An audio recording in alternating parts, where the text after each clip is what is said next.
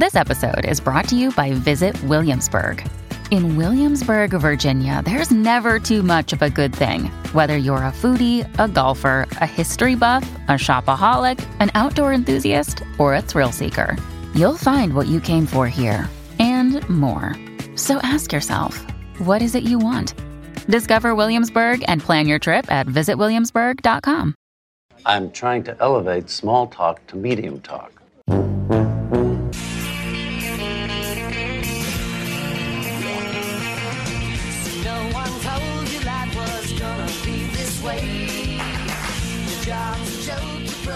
Hi, I'm Alexander Chester.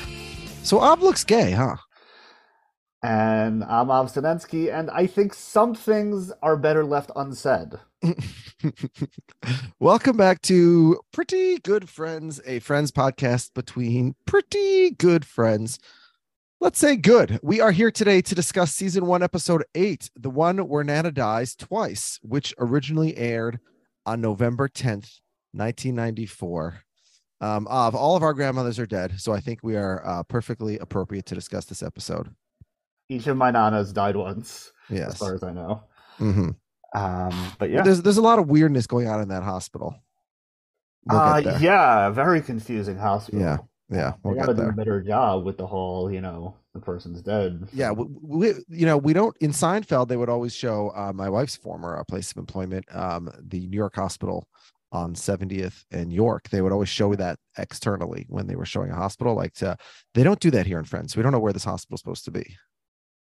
Is this Manhattan? Is this Long Island? Because that's where Nana lives. Is it Queens? Where do you think we are? I think it's probably Queens.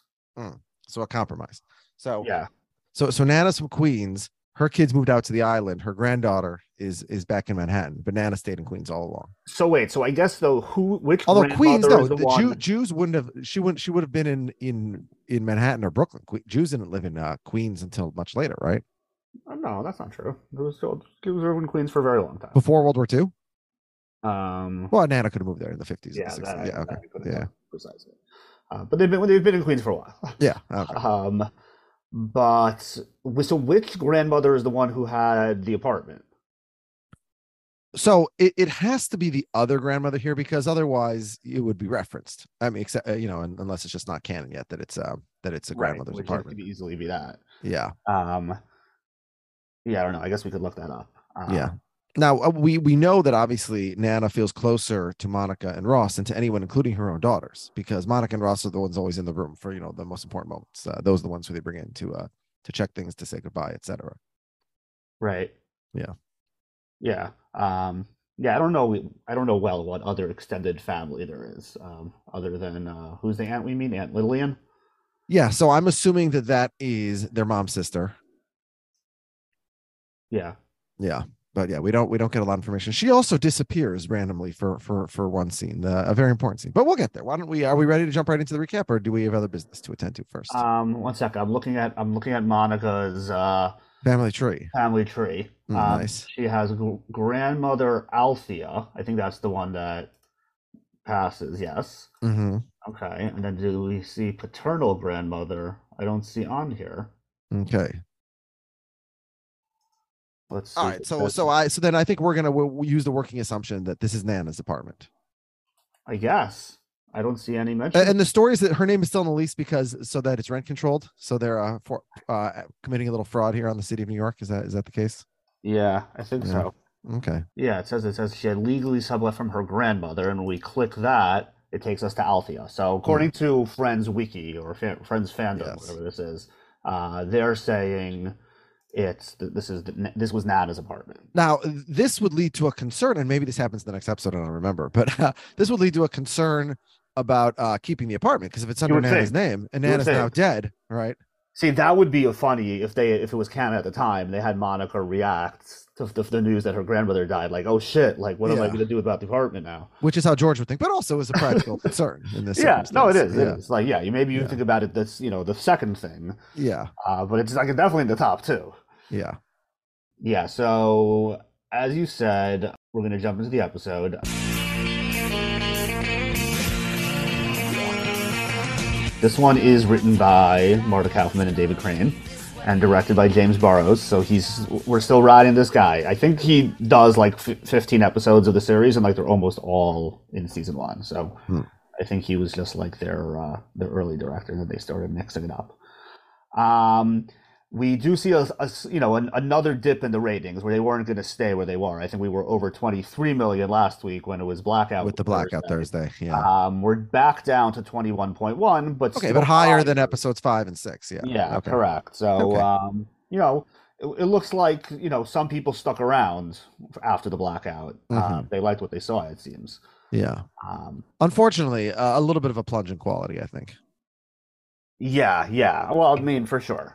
If you came in at the blackout, again, it's a top 10 episode. They can't all be top 10 episodes. Yeah.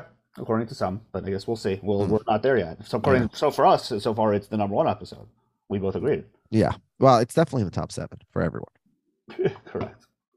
Okay, so we start out with Chandler at work. So completely new setting here.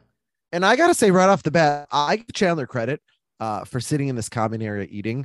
When I'm in his situation, for most of my career, I'd be like hiding in my office /desk /cubicle, like eating by myself. Right. Like to not have any plans for eating, but to sort of sit in the common room like this, sort of waiting for conversation. Very interesting, ballsy, smart social move by Chandler here. Yeah, I would never do that in a million years. I would definitely just eat at my desk. Yes. I mean, if I had like specific plans, so like, someone said like, let's hang out and have lunch. Yeah, but where you have like no plans for lunch, I definitely wouldn't go there, and yes, I would be sitting in my office like a pathetic loser, reading page 2 of ESPN or whatever I was reading in 2000. Well, this is 1994, so I guess obviously I wasn't in an office at the time. Right. Whatever. I would just eat by myself, whatever.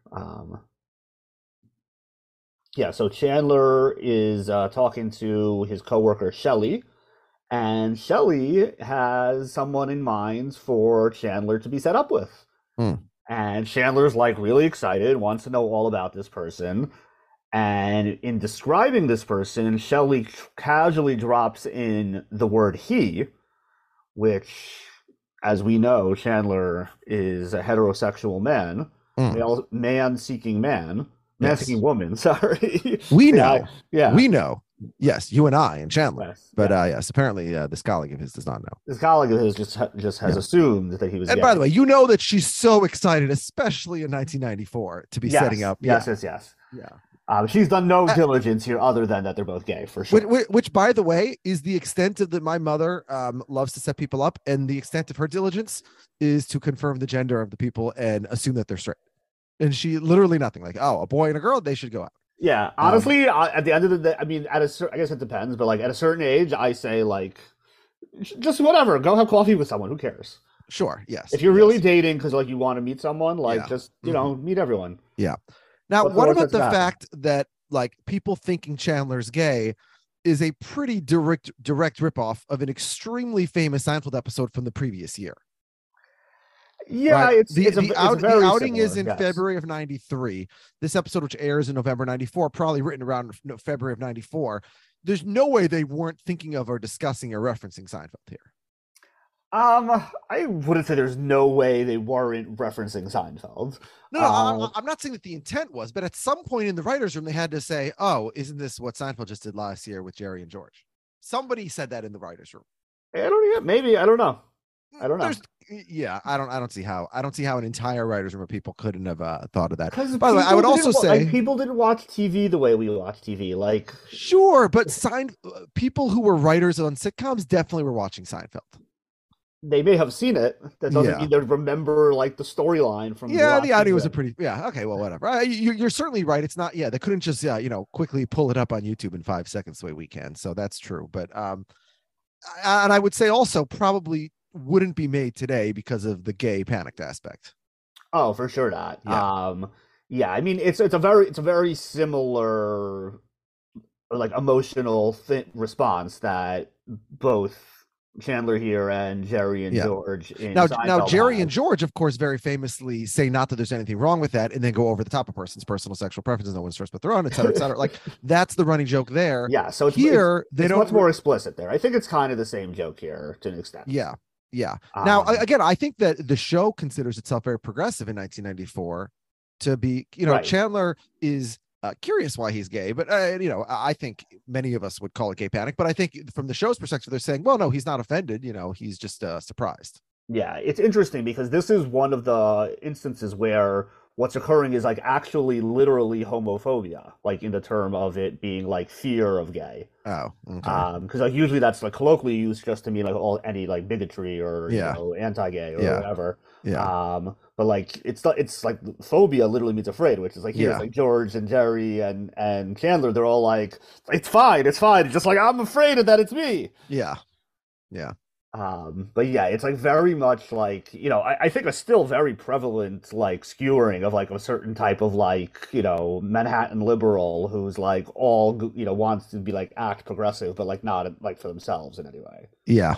Very NIMBY or fake woke or whatever. Yeah, where it's like, right, yeah, like they'll like virtue signal on Twitter, but like nothing in their actual life is like moving towards whatever those things are. They're doing what works for them. Yeah. But I do want to talk about when Chandler tells the story to you know our core six, and when Chandler asks why and the reasons that they give, and then he says, well, what about Ross? And everyone laughs as if it's impossible to imagine that Ross could be gay. I mean, hilarious. And like, what quality does Chandler have that Ross doesn't have? Like Ross was the one who was married to a lesbian, which I feel like is, you know, more closely adjacent than anything we know about Chandler. Yeah. Right. But by the end of this episode, we'll find out that as a kid, he was, quote, trying something, end quote.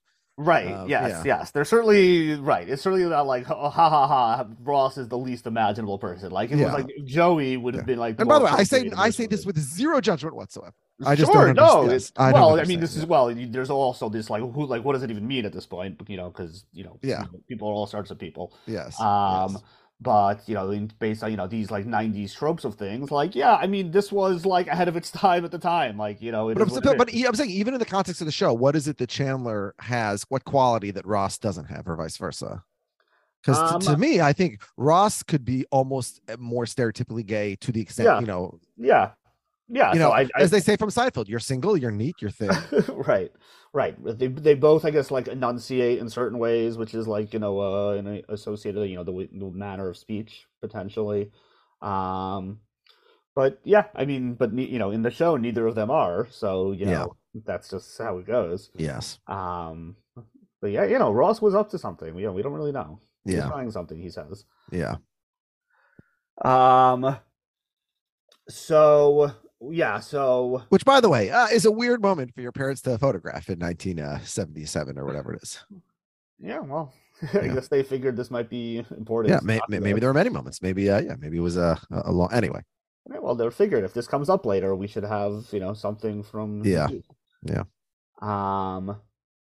So we're back over at Monica's, and Chandler's retelling this whole story to them, and like he expects the punchline to be like everyone agreeing, like how could they possibly think that that I'm gay, and everyone's like, actually, Rachel's like, I actually thought you were until Phoebe's birthday party where you were talking to my breast the whole night, and then I realized, okay, he's probably not. Yeah. And it turns out that really everyone except for Joey and Ross thought he was gay the first time they met him. I did see on the trivia on the wiki page that Joey, there's a flashback to the day that Joey moves in with Chandler, and in it Joey thinks he's gay. Yeah. So Joey's lying here. Yeah. He didn't think he was gay. So really everyone but Ross. Everybody but Ross, yes. And because Ross knew him from high school, so I guess he just from college. Or from college, yeah. So he meets him freshman orientation, I think, or something. Yeah. Right. Well, maybe his personality changed a little bit since college. Whatever it is. So Ross tells this story that there was this girl who was into Chandler, but Ross told her that Chandler is gay. Because he was interested in this girl, and he specifically told her that he was gay with this guy Bernie Spelman, because that was another guy who was interested in her. So Ross just killed off two suitors with one stone. Yeah, and Joey absolutely loves it. Yeah, I mean that's a strong move. Yeah. The problem is, of course, like the more people that you're roping into this lie, if any one thread is pulled and now there's a lot of threads, then you can be exposed as a liar, which is presumably what happened, because I'm assuming that none of them ended up with her. Yeah, well, listen, it's, high risk, high reward. Yeah. Ross seems like the type of guy who should be rolling the dice with things like Yeah. that. In his day, he wasn't just like, in the ordinary course. Yes, the Ross and Chandler from College that we will meet are not exactly slaying the ladies. Yeah. We're the gentlemen, as far as we know. So we get a call. It's from Paolo. He's calling from Rome. Calling to check in on Rachel.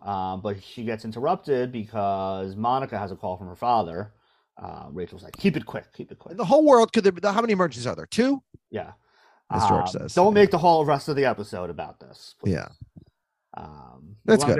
We want to get back to Paolo. Imagine how much we? like the people who were like shipping Rachel and Paolo were annoyed. It's like, all right, let's see Rachel and Paolo, and it's like they're like on the phone for half a second and then done. Yeah. It's over. But yeah, he'll return. So yeah, we got the news that Ross and Monica's grandmother Althea is on her last legs. Mm-hmm. So we rushed to the hospital. And we were there with our parents, Jack and Judy, and we meet Lillian, played by someone named Eleanor Donahue. Yeah, not explain who she is, but presumably she's an aunt. I think it's easy to assume right away that this is if this is Ross and Monica's mom's mom, then this is their mom's sister. Right. Yeah, but as I'll note, when the nurses come in the second scene in the waiting room, when the nurses come to tell them that it's the end. She's missing in that scene. And then in the next scene, of course, she's back. And I think, and I have Dr. Jen with me, but she might be asleep. Like if they're coming to give you sort of like important information, like your mother's about to die, like they might wait for the other daughter to come back from the bathroom or wherever she just went, right? Yeah, I mean they could probably like fake it for a little bit. Like, yeah, there's no. I just don't know why was the actress not there for that second scene? It's just I wonder what the reason was. I don't know. I didn't know this. Yeah, that's funny. It probably wasn't for a story reason. Yeah, yes. we wanted to be part of the backstory. Yeah. Well, but all there again. So then Monica and Ross will be alone in the room for the second passing. It's their job to give updates to the closer relatives outside. So the 2 daughters, they stay outside while the grandchildren go inside and then come out and give them updates. Very strange. They also cover Nana's face after the second passing, but not the first. Right. So I don't understand. I don't understand what's going on in this hospital. A lot of inconsistencies. Yeah. Yeah. I mean, well, it's not necessarily a well-run hospital. So what we know is that they had 1 patient and they died immediately. Yeah. Well, but they incorrectly described them as dead when they were still alive. Then they died. Yes. Right. Even worse. Yeah. I forgot. As I was saying that, I forgot about that wrinkle. They have more deaths than patients. They have a 200% fatality rate, right. Which is very bad. Yeah, it's very bad. The insurance only covers up to 100%. Yeah, exactly. I think Jen says in the early days of COVID was like that. Yeah, COVID, they went up to 200%. Yeah. They doubled all the numbers. Mm-hmm. That's what Q told me. So we get a little taste of Monica and her mom. She's just like, criticizing her hair for no good reason. And then they get talking about Nana's various habits. And we learned that she was the type of person who would steal Sweet Low packets from anywhere she could find them, including the Geller's house. And they go in to give, their last goodbyes after learning that she passes away. And when Ross leans in for the kiss, she starts moving. And they're like, oh my God. And they run, and they get a doctor, and they come back, and then she's dead. So she has died a second time. The nurse tells them this almost never happens. Almost. Yes, there was one point where they're like, Dana may have died, and they're looking into it. But yeah, now which is a good shtick, but I don't know if that's the circumstance when you're using shtick. What do you mean? If you were breaking to your mother that her mother was dead, I don't know if you'd throw in a joke there in the announcement. Oh. Yeah, probably not. So yeah, she's dead. She's really dead. We head over to Central Perk, and Chandler is like continues to be obsessed by the whole gay thing. He's like, "Is it my hair?" And Phoebe's like, "Yes, Chandler, you have homosexual hair." Which is no less insane than any of these other insane things that they're saying, right? Well, yeah, but she's like she's saying yeah. it ironically. Yes, yeah, no, but she's making fun of him. Is it like Right. like how could hair be gay? But well, how could anything be gay? And yet you're deciding that things are because All right, so Phoebe's ahead of her game. Yeah, She understands this better than the rest of them. Yeah, Phoebe's lived life. She knows people. She's lived a life. She once had sex in Milwaukee. It's the weirdest place. Monica and Ross arrive. Have you had sex in Milwaukee? I don't think so. Neither have I. So it seems pretty weird from a sample size of 2. Yeah, I'm gonna say no. Yeah. So Monica and Ross come and they let them know what has happened, and Nana has passed twice. And Phoebe does her whole thing about like maybe she's not really dead, and her whole spiel.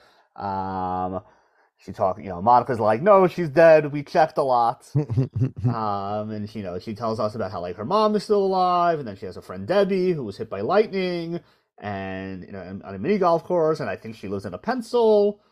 And then she's like, I don't know if anyone's ever really gone. I think Debbie might have been in a pencil. And then like Rachel's like, oh, what about this pencil? But she's like, no, that's not Debbie. Yeah, of course not. I mean, don't be ridiculous. That's crazy.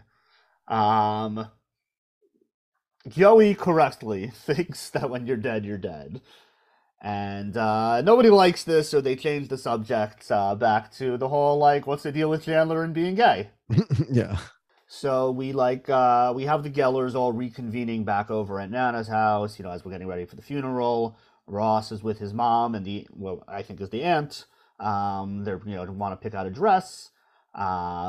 Even though the funeral is closed casket, which obviously it should be, these are, proper Jews. We do closed casket funerals. Now, can we talk about their Goyish friends on Long Island by showing them the dead body in the casket? Like that's not going to impress them. It's a dead body.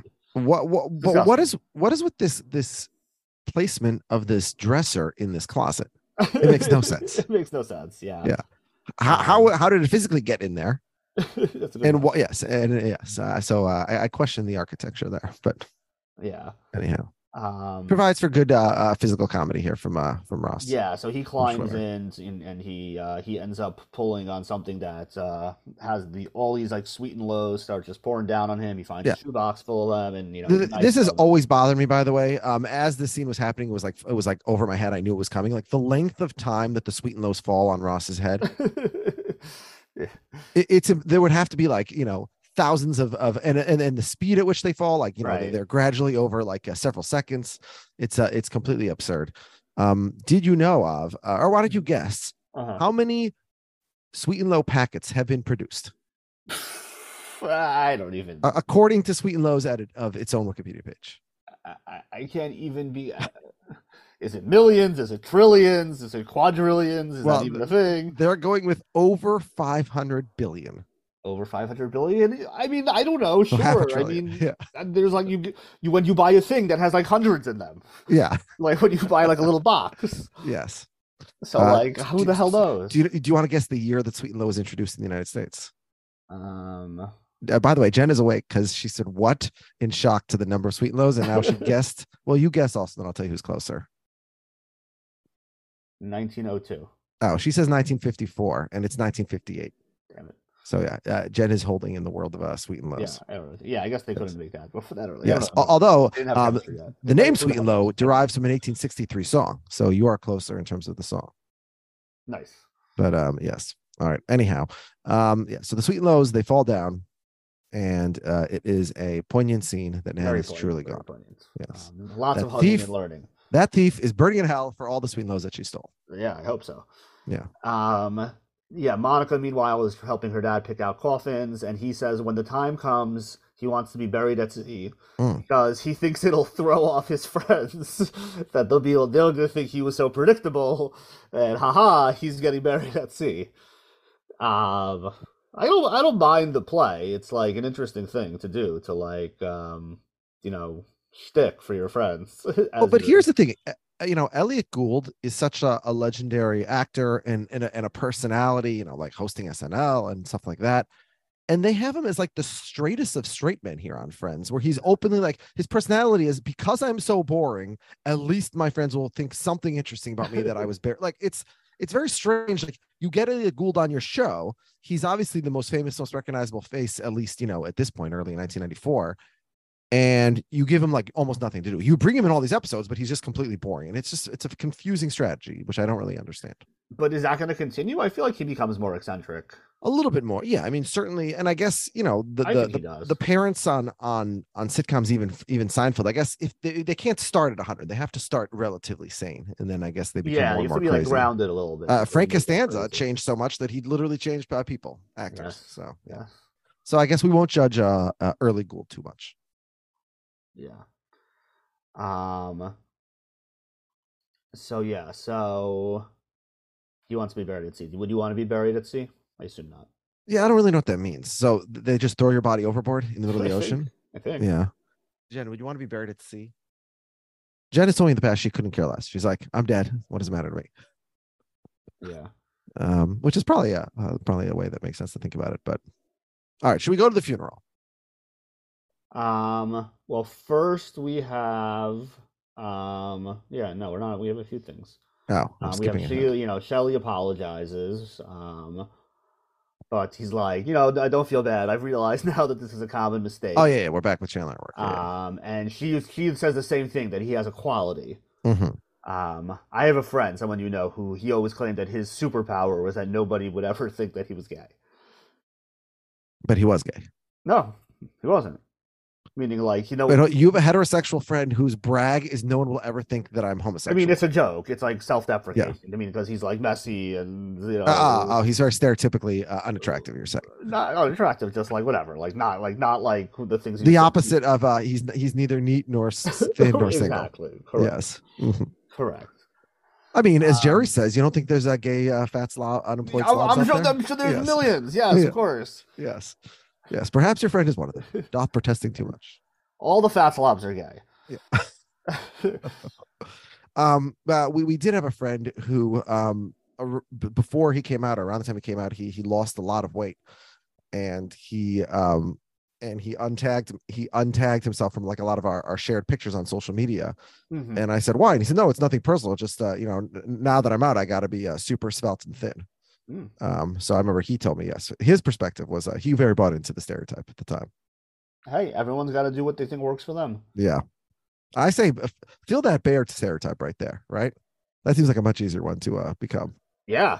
Yeah. Certainly. Hairy and fat. That sounds great. Yeah, you can't exercise too much. Otherwise, you're going to turn people off. I assume that's how this works. I don't know. I've never been on that particular market. Yeah. So then we head back to Monica's. Rachel is going to be wearing the new Italian shoes that she received from Paolo. And Chandler says that he's like, everyone looks so nice, all dressed up. And then he realizes that's the kind of thing that's making people think this. Yeah. Is that a gay thing to say? I don't know. Yeah. Who knows what the hell's going on here? So now we head to the funeral, first at the cemetery. And Monica is just like continually getting picked on by her mom. I mean, this is basically 100% of scenes that we've been in with them since the beginning of the series. She's just like ragging on Monica. Yeah. She has much more personality than Jack does. Her ears aren't her best quality. Yes. She should consider using night cream. And it's at this moment, as everyone's walking in, that Ross somehow manages to walk directly into an open grave and fall in. Yes. And they're really leaning into Schwimmer as the physical comedian of the group. Hardcore. Yeah, no. Like every episode, he's got stuff to do. Yeah, right. He gets hit with the puck. Yeah. He walks into the cat attacks him. Yeah. The cat attacks him. He walks into the laundry door. Yeah. Yeah, you're right. They're giving him constantly. Like he's I mean, he's doing great work with him. So he's Jerry and Kramer all rolled up into one. Yeah. So I mean, he has the double physical comedy here because he's doing the falling and then he's doing the acting like high on the painkillers. Yes. Which is Stoned Ross is a character we will return to later. Yes. So he's like going around and he's like telling Chandler, "Oh, I love you, man." And like Chandler had been like talking to this girl who like seemed like she was pretty interested in him. And he says to Chandler, "Listen, man, you want to be gay? Be gay. I still love you." And the girl turns to her friend. She's like, "You were right. I knew you. You told me." Yeah, and it makes no sense. Like, why does Chandler just give up? Because that's just like going to be hard to talk your way out of at this point. Yeah. I mean, my friend is high and is joking around, and yeah, but if she was like already somewhat inclined to think it from her friends, and then so she thinks you're lying because you're a gay man who's trying to trick some stranger into going on a date. Like, if someone tells you their sexuality, I think you generally believe it. She's going to be very suspicious of what's going on here. Then why is your friend saying that you're gay? And my friend thought you were gay, so like I'm just gonna probably say, okay, maybe I don't know what's going on here, but like we're not gonna go out. On Friends, it takes much more. Someone's acting very weird. On Seinfeld, excuse me, it takes much more for her to get suspicious. Well, she's suspicious right away. Yeah, but yes, it's the call between Jerry and George. Yeah, where they use air quotes, but they're on the phone, right. Which is a hard way to do. I guess we fooled her. Yes. Yeah, so too bad Vindman wasn't listening on the line. Yes. So Ross is like so high that he confesses his love to Rachel, who thinks he's just like kidding around, although like that's not like a thing. And he falls asleep in her lap. Meanwhile, Joey has brought a little TV to watch the Giants-Cowboys game. Did you do any research to see if this is a Giants-Cowboys game? Yes, I did. So, okay, but before we get to that, just this idea, Chandler tells Joey he's a frightening man. This is his friend's grandmother's funeral. It's not his own mother's funeral. Like, I think most people we know would probably be doing that. Which of course is what happens at the reception where all the guys are watching it, which I do love. Very realistic. I've definitely been that guy holding the little screen in front of a big circle of guys at an event. But let's talk about the game. So the 1994 Cowboys, of course, are famously coming off back-to-back Super Bowl championships, right? Mm-hmm. They beat the Giants in November of 94, 38-10, and then they lose to the Giants in December on Christmas Eve, 15-10. It could not have been either one of those games because in both the loser only has 10 points. So we know in this game it's 17-14 Giants with 3 minutes to go in the third. Okay. It's also obviously not Christmas Eve because that would have been mentioned on the show. It can't be the year before because the Giants scored just 9 and 13 points in their 2 losses to the Cowboys. So this is a made-up game. Doesn't exist in 94, 93. In fact, I went all the way back to try to find a game where this could exist. November 2nd, 1987, 7 years earlier. Okay. The Giants are playing the Cowboys. Phil Simms throws a 50-yard touchdown pass to Lionel Manuel in the third quarter to give the Giants a 17-14 lead with 3 minutes to go. They hold that lead all the way for the final 3 minutes of the third quarter into the fourth quarter, where Simms throws another long touchdown pass to Manuel, giving the Giants a 24-14 lead. Okay. Nice. But then the Giants allow 19 consecutive points in the fourth quarter. A field goal to pull within 7, then a pick 6 to tie the game, and then 3 more Roger Ruzak field goals to get to the final score. And if we are in a world where we've traveled back in time 7 years, I suppose that final field goal to make it a 2-score game and clinch the game for the Cowboys could be what causes the reaction of Jack Geller to say, now I'm depressed. Yeah. Except it doesn't really make sense because the reaction of the crowd is not the inevitability you would feel from like a 35-yard chip shot to, from a kicker who's already hit 3 field goals that quarter. But again, that's the closest we're going. So we're going to assume they traveled back in time 7 years. And that's the game that they're watching here. November 2nd, 1987. That's the date. Okay, good done. Well researched. Yes. I like it. All right. I co-sign all of that. Yes. I have no counter arguments. Yes. Do you remember the time on Curb where we like froze frame to find the game and it was like a college game or something? Yes. We found like the list of red jerseys. Oh, it was someone else that done it, I think. And we there's a TikTok guy who does. Oh yes, that's what it was. Yes. I knew we didn't do the original research that much. Yes, we just shared it. He does that. This is like his step. He does people send him clips from shows. Yeah, and figures out what it's from. Let's go back to this funeral. So this is a Jewish funeral on Long Island. And I just, when Ross needs medical attention, there's no one there with more medical experience than Phoebe. I just feel like there'd be someone with a little more medical experience at a Jewish funeral on Long Island, even one that serves glazed ham, as they have here. Yeah. Yeah. I do recall on several occasions being on the Upper West Side at the Great Lawn on Shabbat afternoon, and being able to make the joke when someone like got hurt or needed something. Is there a doctor around? Yes. Yes. For context, that is a popular hangout for a single, mid to late 20s Orthodox Jews. So yeah, there and would be 30s. like hundreds there, and like Yes. a third of them are probably doctors. Yeah. Stereotype. Stereotypes are all true. Yes, all true. Yes, that's why Chandler's gay. Exactly. That's what we learned in this episode. So we have Judy is though, she's doing okay, but like all she can think about is like all the different things that Nana would be complaining right now if she were here. And frankly, she sounds a lot like Judy. Nana sounds like a bitch. Yeah. And Monica's like, well, does any part of you wish that you would have been honest with her about that stuff and like told her about it?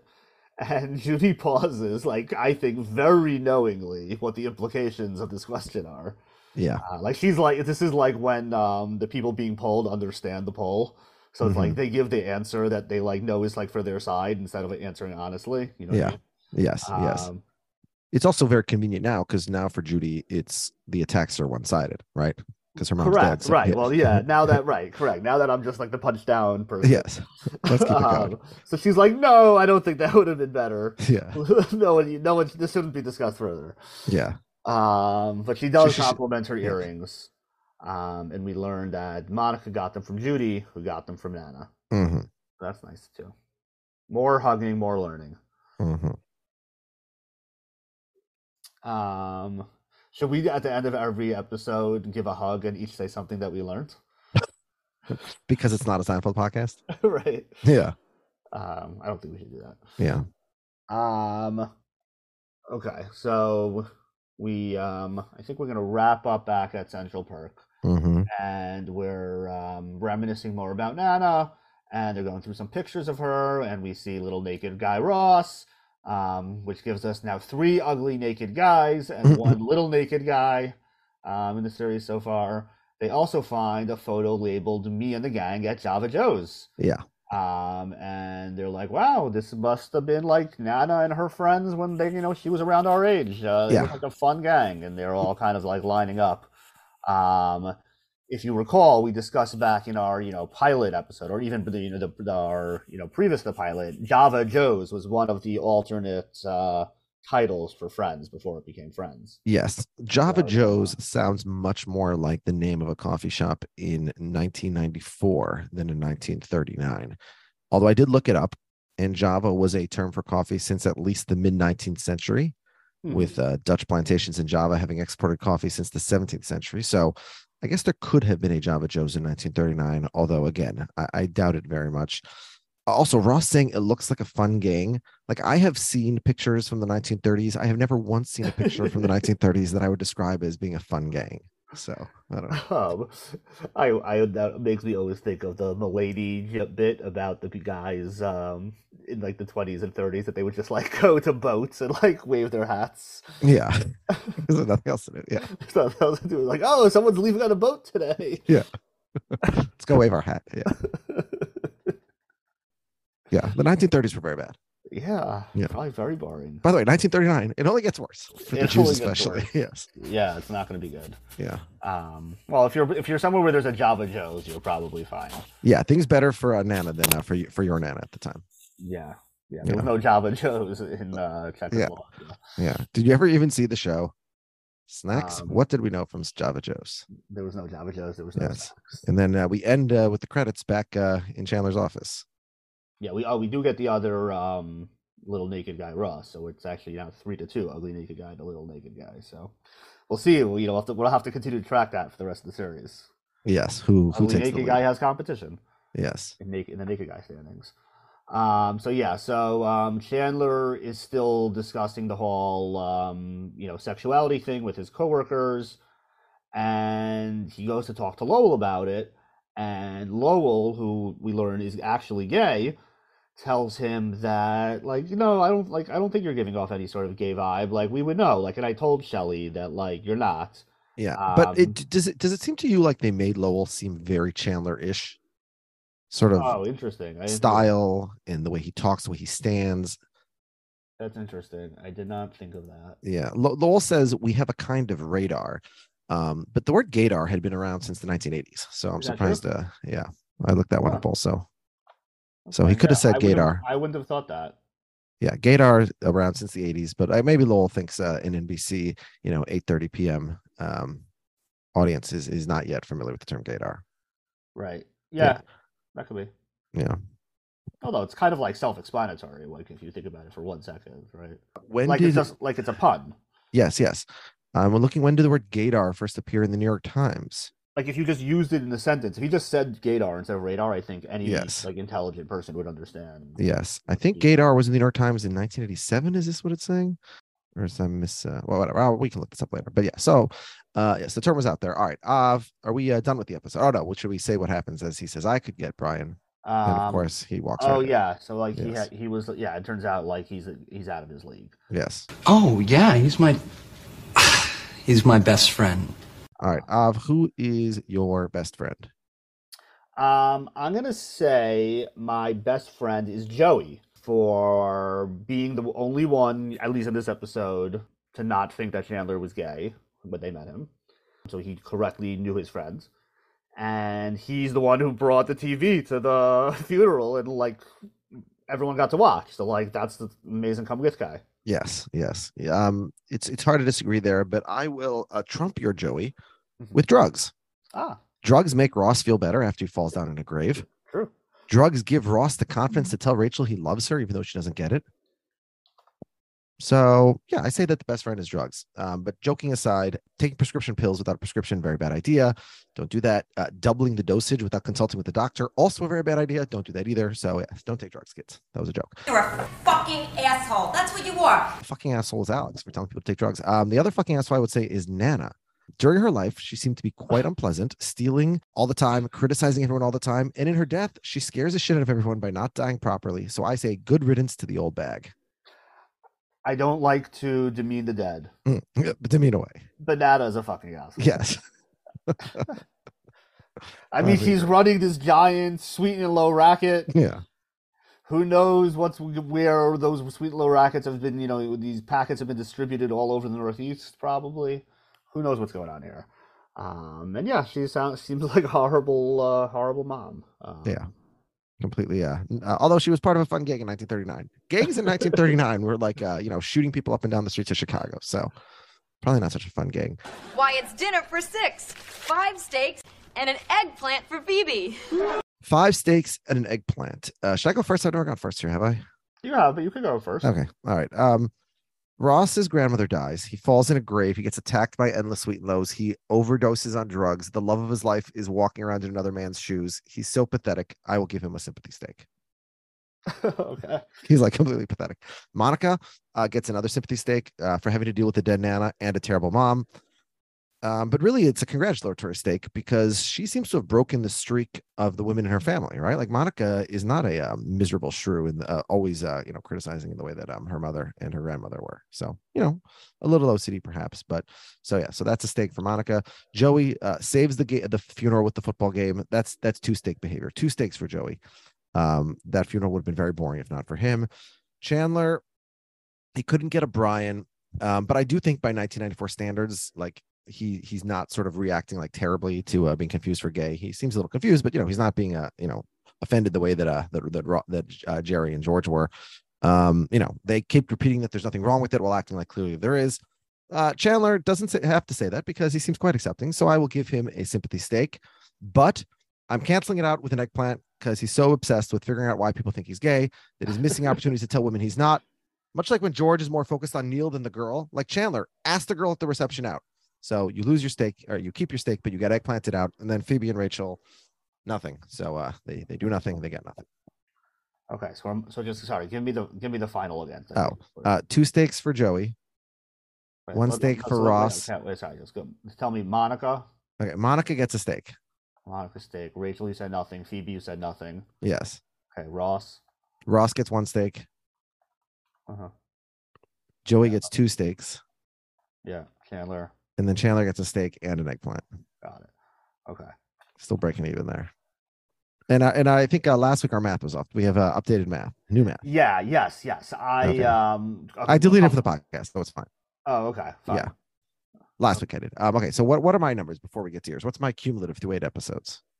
Through 8 episodes, you have so you've given out 40 steaks total. In the lead, you have Chandler with 10, Monica with 9, Rachel with 8, Phoebe with 5, Joey with 5, and Ross with 3.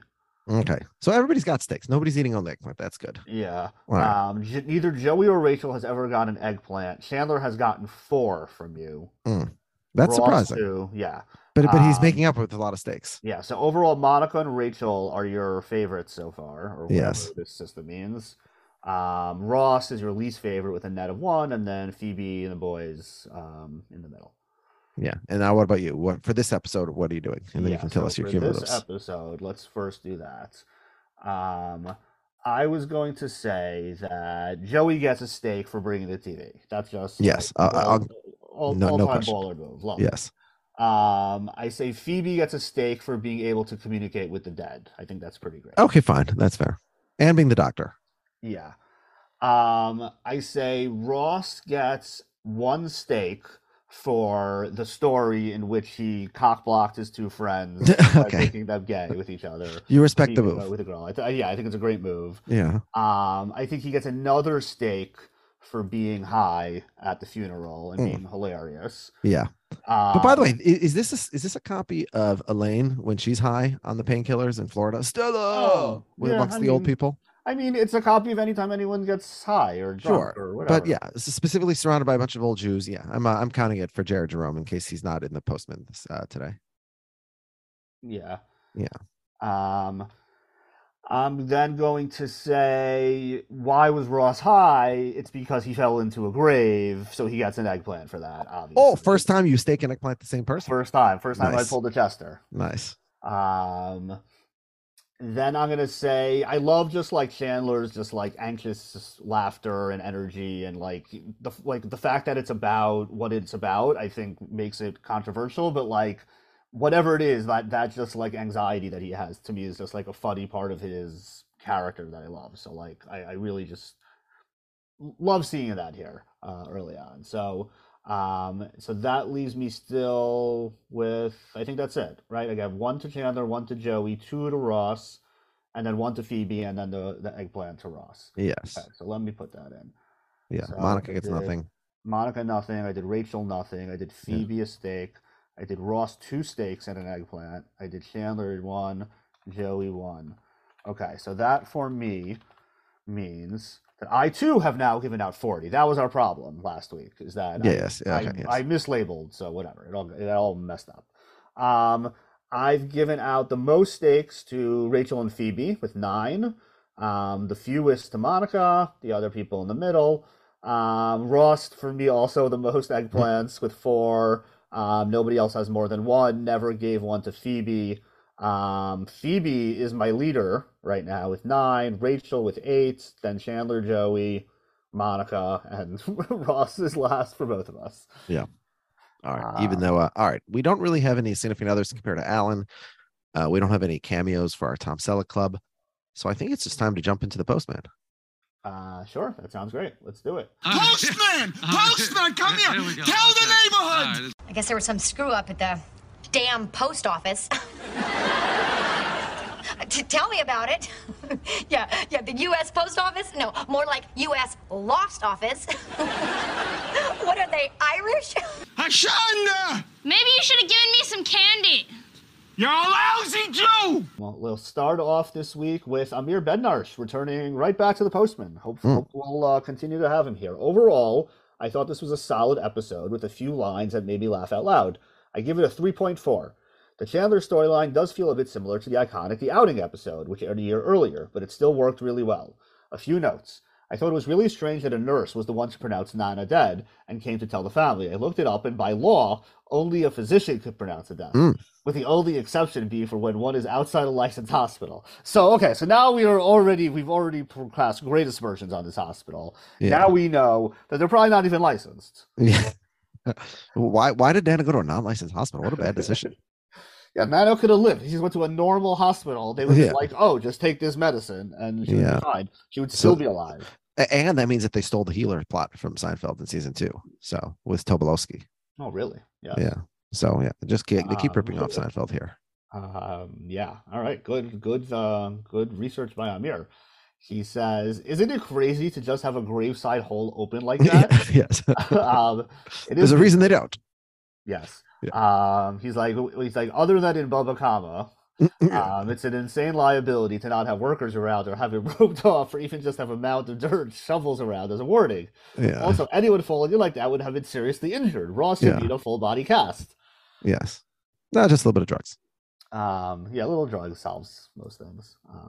Is what I've heard. Yeah. We did have once in a family thing where they dug up the wrong grave and we had to wait and they'd come back and it was a whole thing. So, sometimes they're just open graves. Yeah. He sent in a picture of a whiteboard in the break room from Chandler's work that reads, "Party for Chuck Fowler, November 22nd. Please come. Parentheses. He has no friends." That's funny. Do we know who Chuck Fowler is? No. Should we Google it? Chuck Fowler. Chuck Fowler was a producer. Was he producer on Friends? He's involved with Friends somehow? No, he does not seem to be involved with Friends in any way, but he has quite an IMDb page. He was in his 50s at this time. So, yeah, but if he's not listed on Friends. It's on Reddit. Poor Chuck Fowler. Yeah. Okay. Yeah, I mean, it's just the same picture. So November. Okay, so this episode is taking place in, as we said, it aired November 10th, and it seems to be airing around. It seems to be taking place around the same time, which means it's almost Thanksgiving time here. Yeah. Well, next week. Yeah. You know what's coming up. Yeah. Okay. Good email from Amir. Amir, keep writing. Next up is Michael J. Clark, who says, "Solid episode all around. I enjoy seeing how great a physical comic actor David Schwimmer is. For all the flack Roth gets by the fans at large, Schwimmer is second to none in the cast at that. Who among us during a fall Sunday celebration of life hasn't snuck off to the bar to catch the end of the 1 o'clock slate? Best friend is Joey. Fucking asshole is Nana's doctors. 3 steaks to Joey for bringing the game to the mourners, 1 apiece to the Gellers in honor of Nana. Eggplant to Chandler for making it weird with his colleague, who is definitely out of his league. I give this one 3.2 Giants losses."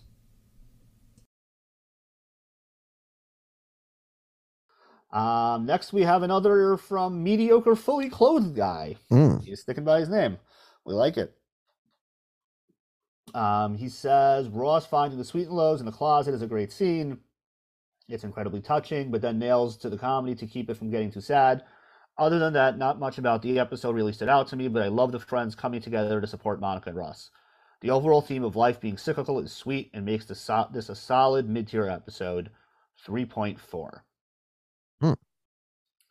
Alex Orvitz writes, "Hi, Alex and Av. This one was a pretty solid all the way through. Phoebe has some great one-liners, and Chandler trying to understand why women think he's gay was a good B story. Lowe is the fucking asshole here. Chandler can totally get O'Brien. Best friend is Jack Geller. Now he's depressed. Sorry. now he's depressed." Yeah. Sorry about that, Alex. 4.2 moves. Okay.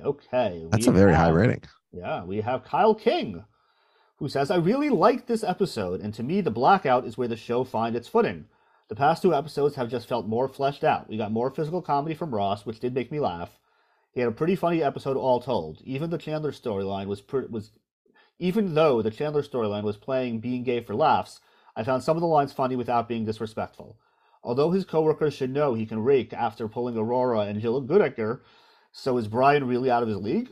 The Monica storyline with her mom was the weakest for me, a sitcom trope, and we've seen it played in the show pretty recently.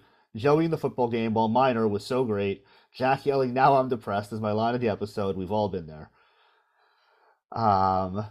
Yeah, I did have a friend whose mom passed away like literally last year, and like he said like like they came home from the funeral and like they watched the Jets game, and it was like late in the season and they like blew it. I think it was like the Bills game or something last year. He's like, and that made it even worse. Yes. Well, as we know from Curb, the Jets literally kill people. They do literally kill people. Yes. It's a deadly organization to root for. Yes. Mm-hmm. Um, Just tonight, the debut episode of John Boyce's YouTube show, The History of the Minnesota Vikings, debuted. And it's an organization that I did not know about that until you told me. Oh, yes. That's an organization that also kills people. Yeah. Yes. Saps their souls. He gives the episode 4 moos.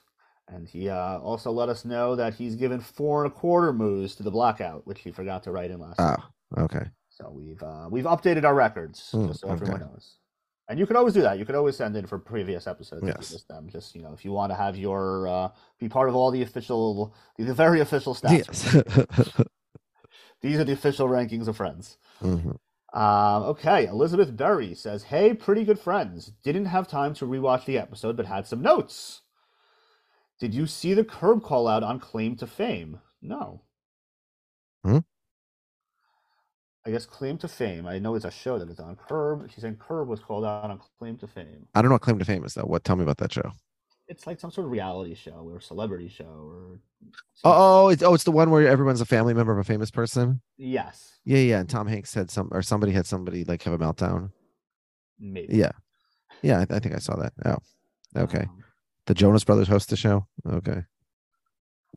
So apparently there's some sort of Curb Your Enthusiasm. Oh, yeah. I'm not Should I watch Claim to Fame? Is it I mean, I'm sure it's very stupid, but is it hilariously stupid? I have no idea. Yeah. Yeah, I'm Googling it. I'm not seeing anything. All right. Well, someone wants to. We did. So the answer is, unfortunately, no, we did not see it. Yeah. So no, we are not familiar with the Curb call out on Claim to Fame. Please enlighten us, someone. We would love to hear about it. Send us a link or whatever. Notes from last episode. I believe there is an elevator in the apartment building. In the episodes with the Yeti, there's a scene where Rachel is getting the mail, and I believe there's an elevator in the background. Rachel may get into said elevator. Boy, Elizabeth really knows the show very well. Yes, that is becoming very apparent. Yes. I should guest on the podcast. Yeah, Elizabeth, you want to come on? You come share some knowledge. I own that many half-used candles. It's a female thing. Yeah. Other people said that in the group, I believe, the WhatsApp group. It makes sense the bank would have a generator to turn the lights on for security purposes, but why did the door lock? That seems very unsafe.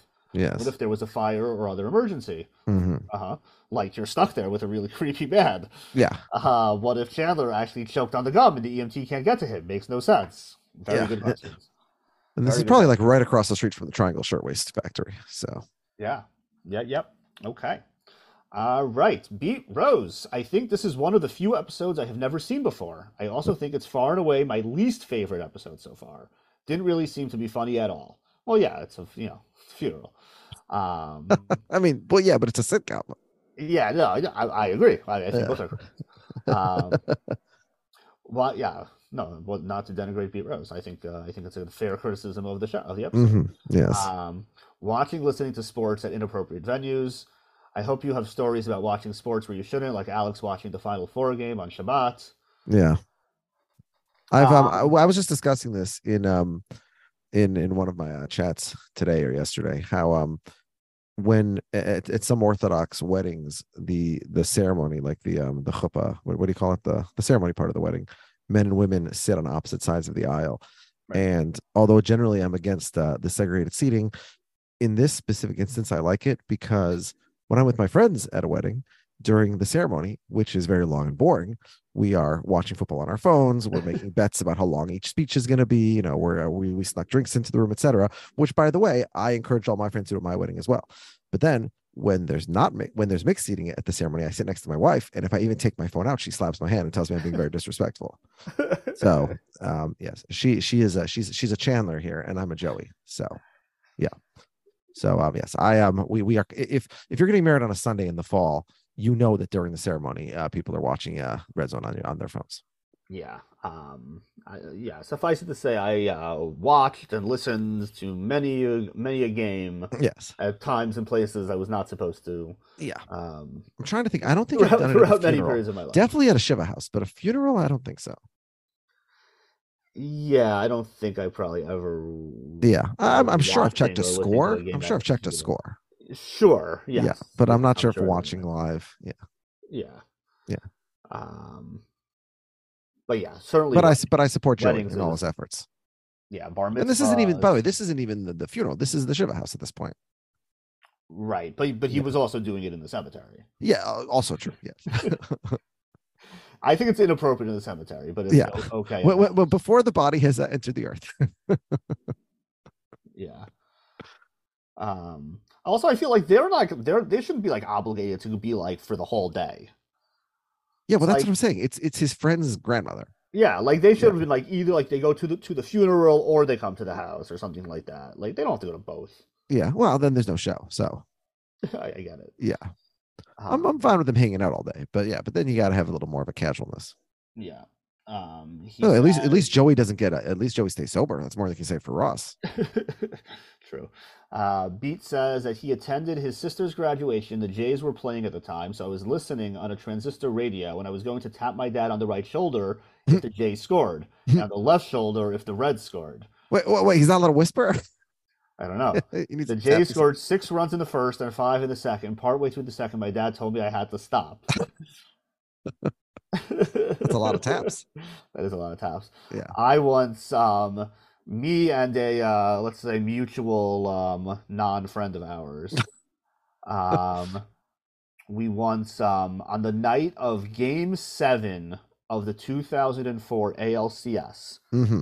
So the Red Sox Yankees. Red Sox Yankees, yes. Where the Yankees were up 3-0, and then the Red Sox won 3 in a row, and now is going to Game 7. Yes. So we made an agreement before the game to get excited for the game, and we were both obviously like huge on the Red Sox side. Yes. The Yankees, as everybody was at the time. We said for every run the Red Sox score, we will have one shot of Johnny Walker Red. This was a bad idea for you very early on. Red label for the Red Sox. Yeah. And then in the first inning, yes, they score 1 run. Yes. They score a second run. Yes. They score a third run. And then Johnny Damon hit a grand slam. Correct. It didn't go well. We had a very fun time for some amount of time, and then it did not go well. Did you? Didn't they score like 10 runs? Yeah, so we stopped. We didn't do all of it. I think we agreed to cap it at 7. Okay. But I don't know if we had to do it right away. Whatever it was. But you drank the grand slam. We had way too much Johnny Walker Red Label way too fast. Yes. And we had a lot of fun watching the Yankees lose. And yes, much better than drinking Blue Label. I mean, much worse, but on that night, much better. Yeah, no, it was good shtick until it wasn't. Yeah. Like it would be nice if they won like 4-1. Yeah. Yeah. It's more what we were aiming for, or even if it was 7, but like over 9 innings. Yeah. Yeah. Top of the first inning. Yeah. Okay. So we're still in Beat Rose. He says 1 steak to Joey for playing the game. Ross and Monica get 2 each. Monica for getting understanding of her mom. Ross for helping everyone out and getting some relaxation.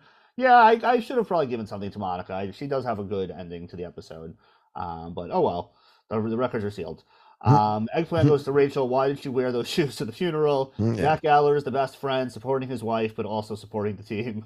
The asshole is the nurse who told the Gellers that Nada was dead when she wasn't. That's true. That's a good one. It almost never happens. I think that's actually the correct answer. Yeah. To be honest. I think she passes Horrible Woman as the biggest fucking asshole so far. No, I think Horrible Woman is better, and we're not going to give it the torch. She's not even the worst nurse we've seen. Neither one of us named, so yeah, and she's not even good call out by Beat Rose, but no mas. She's not even the worst nurse we've seen on the show. Who is the worst nurse? Oh, the nurse. I don't remember her name, but yeah, yeah, she was terrible. Yeah, she was very indifferent to patients' needs. Yes. But she got her comeuppance. This nurse at least is well-meaning, I think. Yes, for sure. Yes, possibly incompetent. Mm-hmm. I mean, definitely. It's not a licensed hospital, so I don't know. And Beat gives it 1.2 moos. Wow, very low. Very, very low number of moo points. for beat. Okay. A few more. We got Jim Crumley, who says this episode was decent. The gay Chandler storyline was funnier, even if it didn't age well. Nana's storyline takes some unusual turns, but wasn't all that funny. 3.4 moos. Fucking asshole is Judy Geller. She is going to be the leader in asshole per episode. Come with gal is Shelley. So nice trying to set up Chandler. Those are good ones. Eggplant goes to Monica. Nana dies, and she couldn't even call Judy on her bad behavior. Stakes. 1 to Ross. He survived several nasty falls, including into the grave. Interesting. He gives him a stake for falling. 1 to Chandler for taking people's impression of him as being gay pretty well. 1 to Joey. Not sure how much is the writing and how much is the acting, but he's starting to feel like Joey. Yeah, that's a good call out. And 2 stakes to Rachel, still ignoring Ross's blatant signals. We turn next to Zach Brooks, who says, was this episode sponsored by Asian food? First 2 scenes, and what the hell are they using to eat the food? Looks like combo chopsticks and forks. Couldn't stand the dramatic Friends music cue, and I know we'll get it a lot more. Steak for Elliot Gould for being hilarious. Steak for Brian for payroll. Automatic eggplant for Monica's mom, of course. 2 moos, boring and not very funny episode. Yep. Okay. Let's see. Do we have any more? Indeed we do. We end off, as always, except for a little time there, with Olin Allen, who says, had one of my managers convinced I was gay at work. I think the other colleagues thought likewise. Unfortunately, he never tried to set me up with a Lowell, never mind the Brian. God-awful episode. They stretched very hard to pull at the heartstring with Nana dying. Some of the musical strings were way over the top. All the guys hanging around a game at the funeral would have hit much higher in another episode, but didn't do enough here to counter the sappiness. The only good bit was Chandler's bit with Shelley about Brian being worthy and upset at being set up with Lowell. He gives the episode 0 moo points. Wow. 0 is a very low number. That's very low. He gives 3 stakes to Joey for having the foresight to follow the game, 1 to Phoebe for providing the most comforting words and giving Ross a massage for his injury, and 1 to Rachel for maintaining a long-distance relationship with someone who they don't share a language and can't even video call. Also doesn't exist yet. Right. Their phone calls, it must be very bizarre. Yes. A video call would actually be better than phone because you can see each other. For sure. That's what he's saying. Yeah. Right. They can't video call. They're just talking in gibberish. Yes. The eggplant goes to Ross. He can be equally irritating even when not pursuing Rachel. Yes. Best friend is Joey for bringing a chance for the men to bond, enjoy, and be distracted from Nana's funeral. And the fucking asshole is James Burrows. Wow. Disgustingly directed episode. Oh. The direction is the problem here? I don't know. Yeah, I would like to hear more about why he... The direction in particular, not the script or... Yeah, I mean, I'll go first. This is all a moot point. Huh. A moo point? Yeah, it's moo. And I'll say, I agree this episode is not that good. Are these your moo points? But no, I mean, I'm going to give it points. I'm going to give it 2.7 moo points. I don't think it was a horrible episode. I think it was a kind of a downer. I think that's really the problem. It was just hard to play for laughs. And I'm not interested in the sappy soap opera and Nana Die stuff. Unless they're going to make good jokes about it, which Elliot Gould was good. He's always going to be welcome. But overall, yeah. And the Chandler thing was I'm sure it was much funnier back then. It's still funny, but just as everyone said, didn't age super well. So there's just nothing super great here. So I just kind of say meh, below average. We started the Postman with rankings in the 3s and the 4s, and then Zach gave us a 2, and then Beat broke the seal, the Mendoza line. He went into the 1s, and then Olin, completely set new territory here with the 0. Yeah, this is my lowest ranking episode. The one with the butt is my lowest so far. This one's even worse. I think I gave that a 1.8, so I'll give this a 1.7. No, 0. Olin, that's a very strong take. But yeah, it's disappointing the week after the blackout. But the Chandler story is a ripoff of Seinfeld, and might be canceled anyway in 2023. Ross and Rachel's story is that their grandmother died. and that she had the same personality as their mom. Like, meh, I don't really care. Joey's stories, he watches the football game at a funeral. Rachel and Phoebe do nothing. I mean, Rachel wears shoes. Yeah, whatever. Rachel wears shoes and gets a phone call. For 10 seconds. So I'm with that. I'm with that second half of our Postman listeners. With my rating, and where does that leave us overall?